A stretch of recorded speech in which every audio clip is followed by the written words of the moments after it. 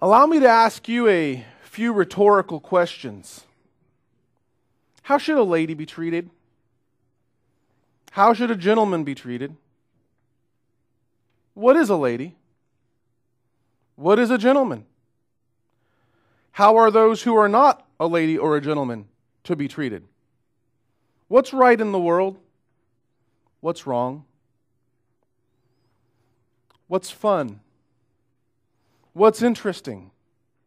What is important? Now, when I ask you these questions, invariably something pops into your mind. And the answer to questions like this reveals our interests, our passions, our perspectives. And what's more, if we are honest, we will recognize that our answers to these questions has been taught to us. Sometimes we have been taught through formal instruction. Other times we pick up our answers to those questions through enculturation. We absorb it from our environment. And sometimes we learn to answer these questions as a result of internally processing something we see or experience in the world outside. So, for example, how do you survive in the world? Well, people develop coping mechanisms in response to what they experience. But whatever your answer is to any of those questions, the fact of the matter is that you were taught to respond to those questions in a certain way. In light of that reality, perhaps you will see that there is perhaps no greater influence or power that one person can exert over another than to be in the position of influencing the answers to those questions. To be in the position of influence, to shape someone's perspective of the world, to shape someone's perspective of themselves, that is true power. We see that in evil ways, where a victim of abuse comes to believe that they indeed deserve what is being inflicted upon them. But we see it in more innocent and indeed proper ways in regards to a child who comes into the world and pretty much everything they learn about reality comes from the influence of their parents.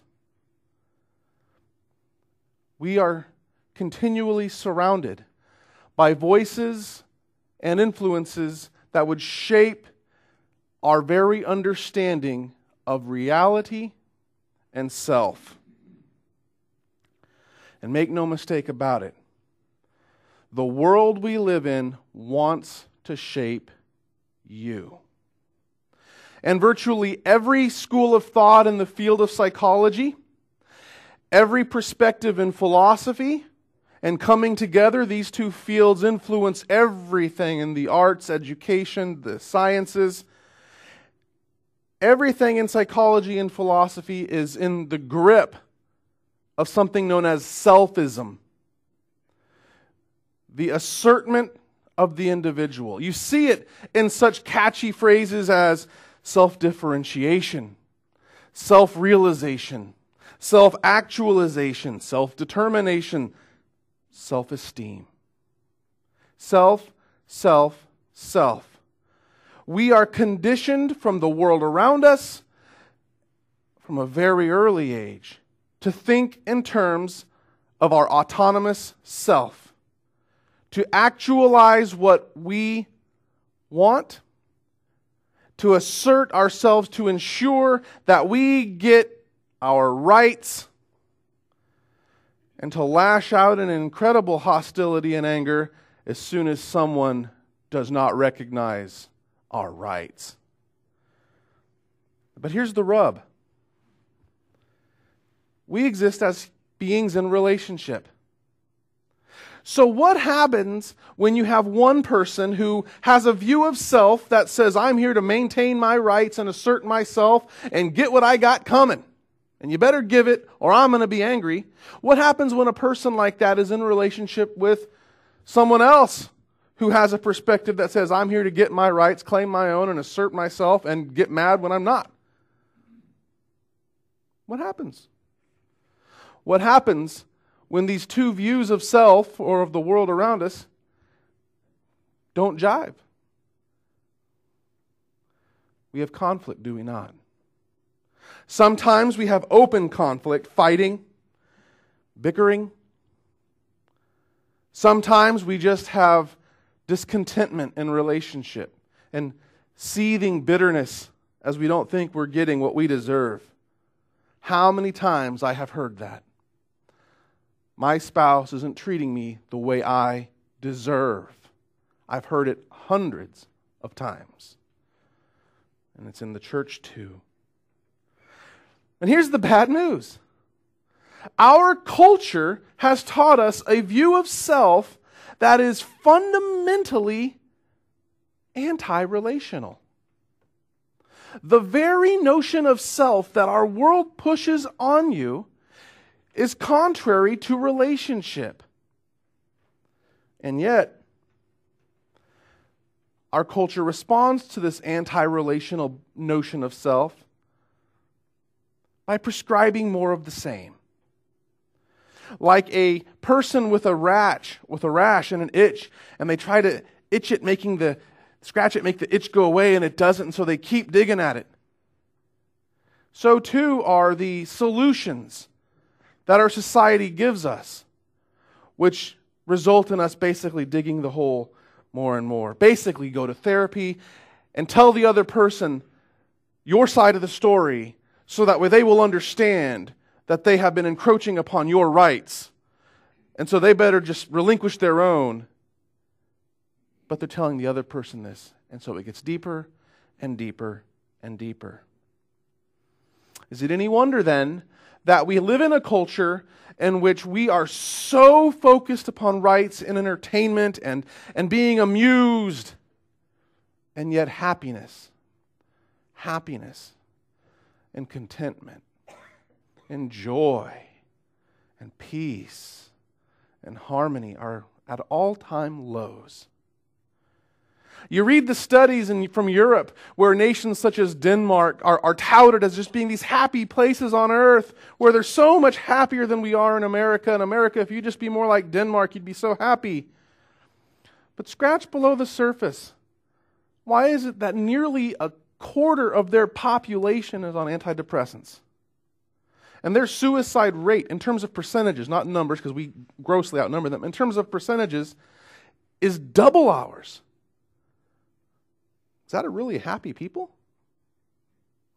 Happiness is in short supply. And our culture keeps drilling down that the key to happiness is to assert your rights. Assert yourself. And I'm here to say that that is patently and fundamentally untrue. The good news is that as a colony of the kingdom of heaven, the gospel calls us to a perspective of self, a perspective of the other, a perspective of reality that actually enables community. It actually enables you to have peace despite the horrible circumstances you're in, to find joy when other people prosper, even when you are not. In other words, the ethic and value of the kingdom is so fundamentally contrary to this world that it actually just might work. And so, in our study of Philippians that we are embarking upon, we're going to see all these things brought to the fore. Joy in the midst of affliction, happiness when others are prospering, unity, humility, peace, all following a very countercultural notion. And what is that? The notion that the key to coming together is to drop the ego. Ego. we're going to look at that. Because it is dangerous. But stepping back to introduce the book, you may wonder, Ben, why did you go to Philippians? Well, it is my assertion that when you look at the cultural situation of all the various churches in the New Testament era, none more closely approximates our own situation like the church at Philippi. Now here's where I'm going to go into some of that dusty history. But I love it. Oh man, I love it. People are always saying, oh, the Bible is so full of these details. No, this is really good stuff. And I think it shows. Anyway, let's just say there's value in seeing that other people that lived 2,000 years ago were remarkably more like us than different. So what's the big deal with Philippi? How is it that Philippi is somewhat similar to us? Well, Philippi was an ancient city. Even at the time of the writing of this letter, it was an ancient city. It was founded in approximately 350 BC by Philip of Macedon, who was Alexander the Great's father. He founded the city because, lo and behold, there's gold in them there hills. And so with all these gold mines in the area, what a great way to fund his coming invasion of Greece. And so he founded the city, and it flourishes with all this gold. Okay? Fast forward about 300 years. Rome, the Republic, has taken over pretty much the entire Mediterranean basin, but the Republic is failing. And so Julius Caesar, claiming to want to save the Republic, declares himself dictator or Caesar, and lo and behold, he gets assassinated for it. The assassination of Caesar instigates a civil war, and it lasts about 2 years. On the one side, you have the main conspirators who want to preserve the old Republic, Cassius and a guy named Brutus. On the other side, you have Caesar's nephew, Octavius, or Octavian as he's known, and a guy named Mark Antony. This civil war comes to its culmination and conclusion at a battle in BC 41, called the Battle of Philippi. And it takes place on the massive plains just west of the city. It is there at the Battle of Philippi that the forces of Octavius and Mark Antony defeat the forces of Cassius and Brutus. And thus, there's peace in the empire. Now, what do you do with a defeated army? Because now that Octavius and Mark Antony wins, there's this massive army of losers. Well, they decide to celebrate their victory by granting clemency to all these veterans. And what better place to put them than in this nice town, Philippi? So it becomes a town populated with ex-Roman soldiers. Beautiful. Fast forward 10 years. As we know, there can be only one. And so this alliance between Mark Antony and Octavius doesn't last forever. In fact, it goes downhill really quick. Mark Antony, as you know, he enters into an alliance and indeed an affair with Cleopatra of Egypt. And when he does this, Octavius compels the Senate to declare war. And so there's a brief little war. Mark Antony and Cleopatra commit suicide. And lo and behold, Octavius is the champion. And he renames himself Caesar Augustus, the first emperor of the Roman Empire. Now, what to do with the defeated army of Mark Antony? Well, let's hearken back to some good days, the good old days, 10 years before, where we were champions together.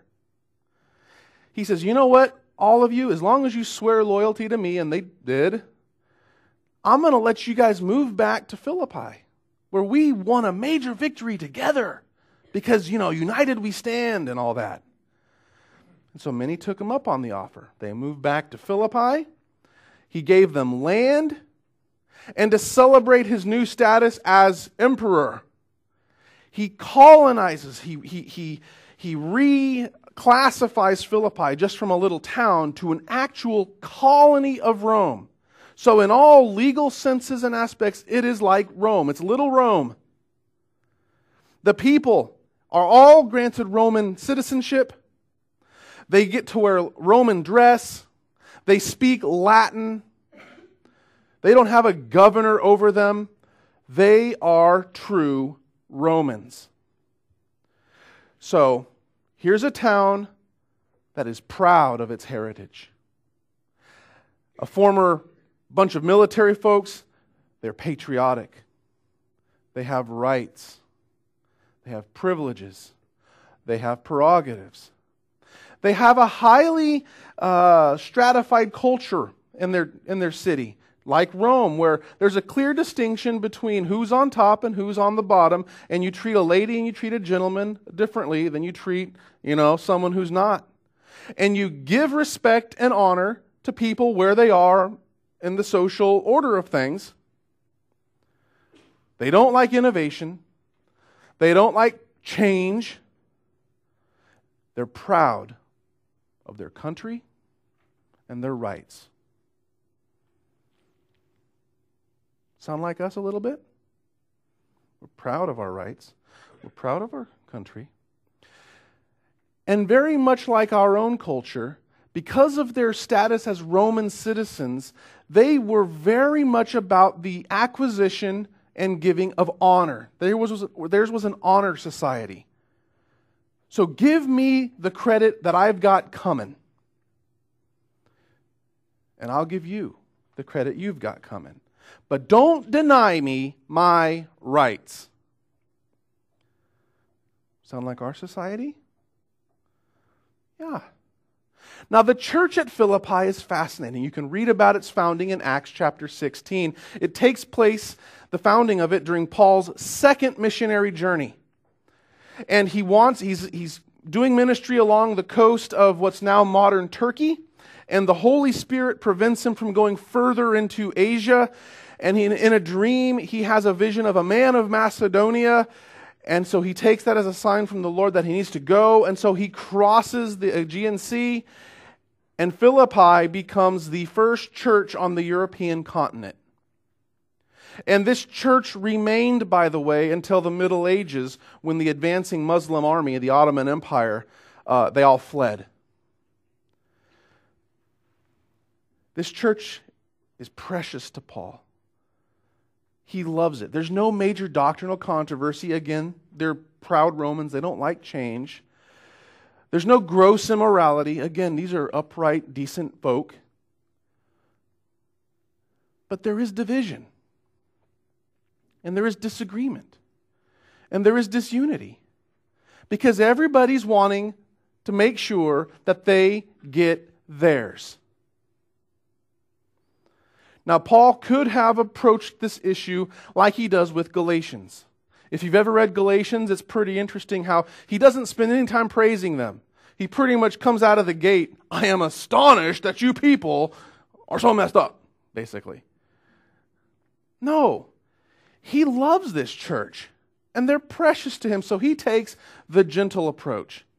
But in these opening words in verses 1 and 2, we get a very gentle reminder of some important things. This introduction here, verses 1 and 2, is the most unique introduction of any in Paul's letters. First, in verse 1, he says, Paul and Timothy, servants of Christ Jesus. What's unique about that, Ben? Look at any other letter of Paul, and he always does this. Paul, a apostle, Paul, a prisoner of the Lord, Paul, whatever. He always identifies himself with something, comma, and Timothy, our brother, or Silas, or whoever's with him. So he's over here, and then there's whoever he's with. And that was kind of the expectation of the day, because Paul, the great apostle, Paul, an older man, is not a social peer with whoever he's writing with. So of course you distinguish.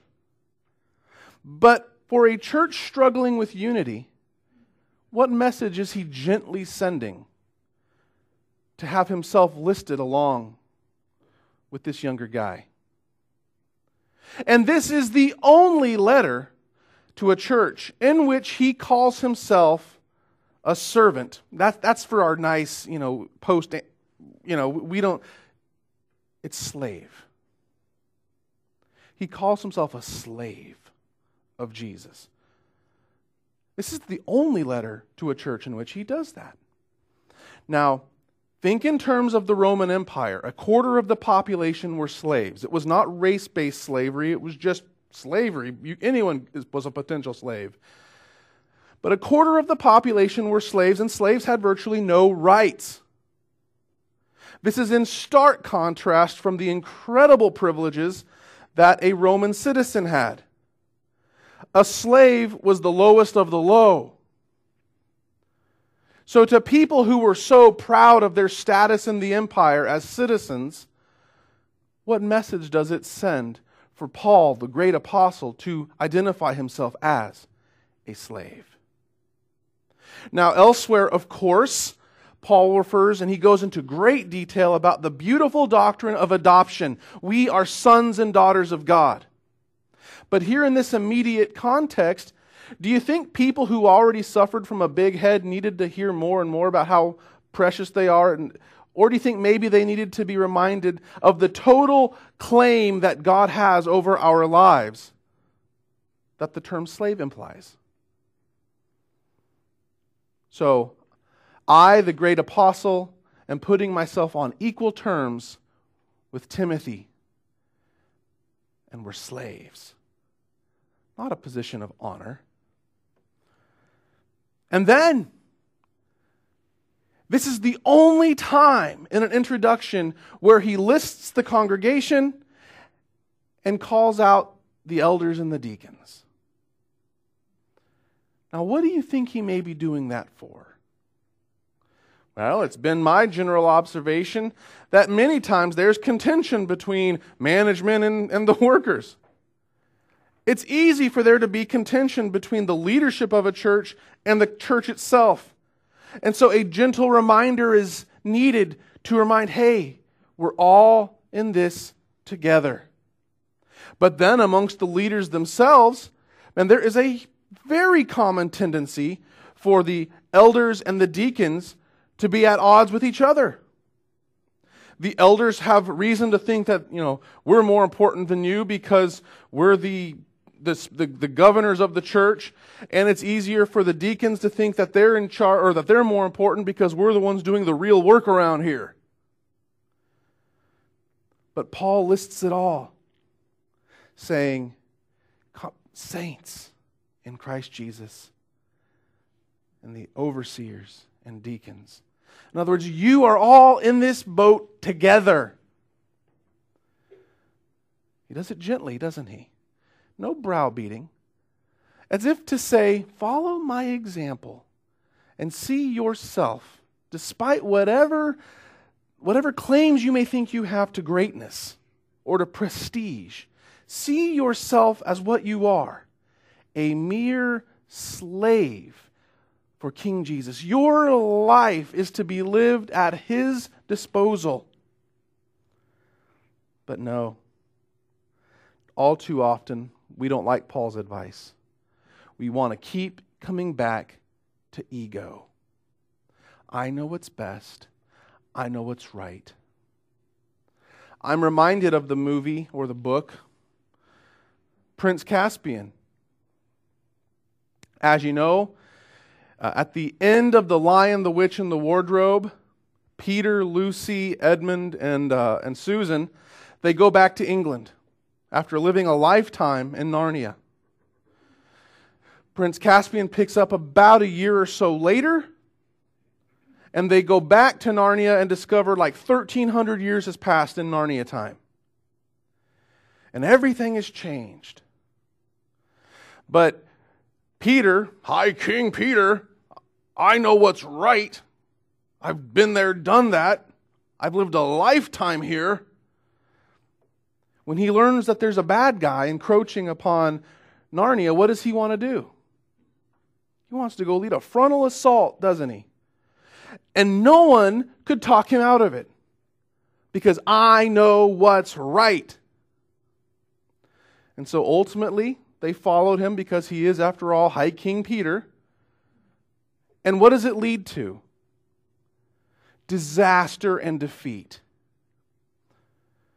So we've all read these words before. We've all read the book of Philippians. I sure hope we have. And we've read it.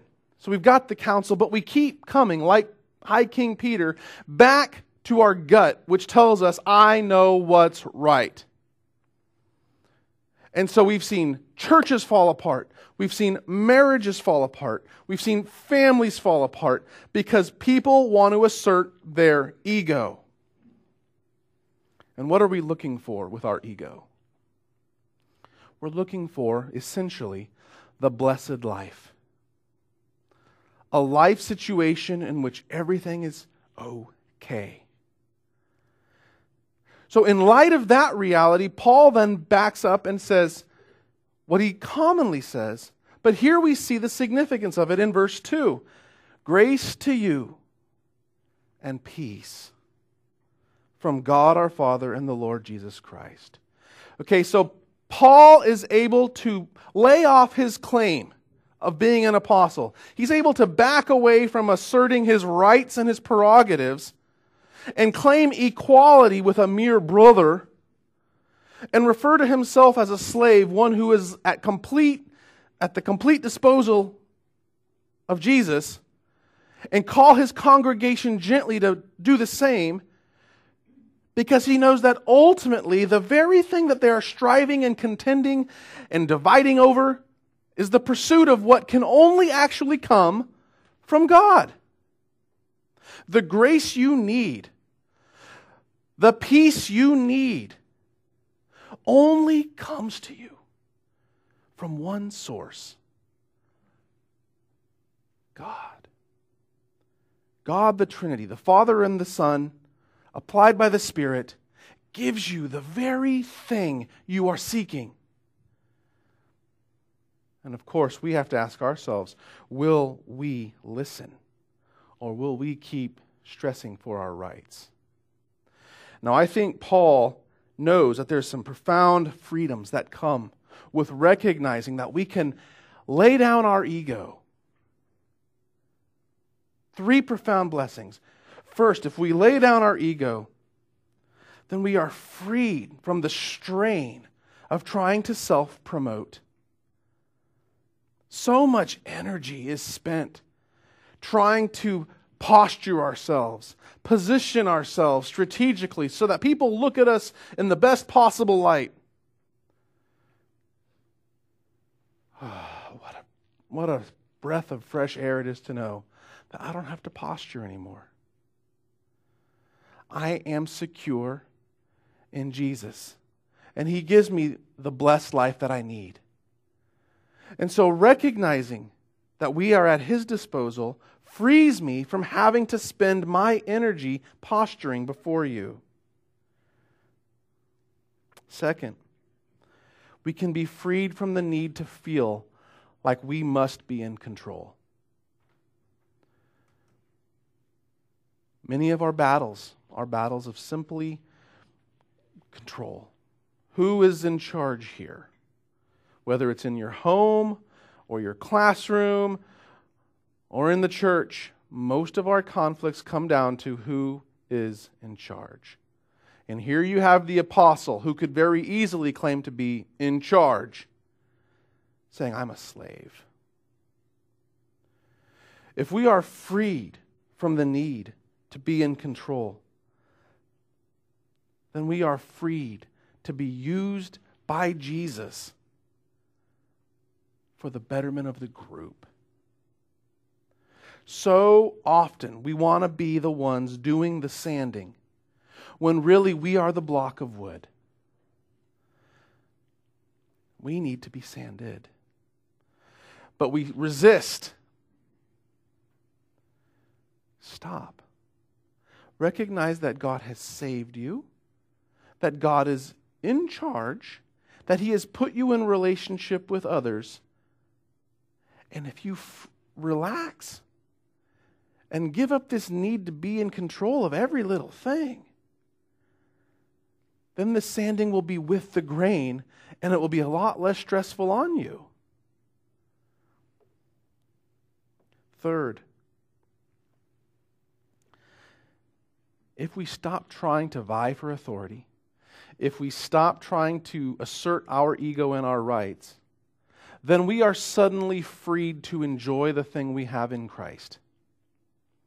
Some of the most unhappy Christians are the ones who are so busy stressing about making sure their will is done on earth, so busy making sure that their rights are maintained, and they're jockeying for position, trying to posture themselves for public image.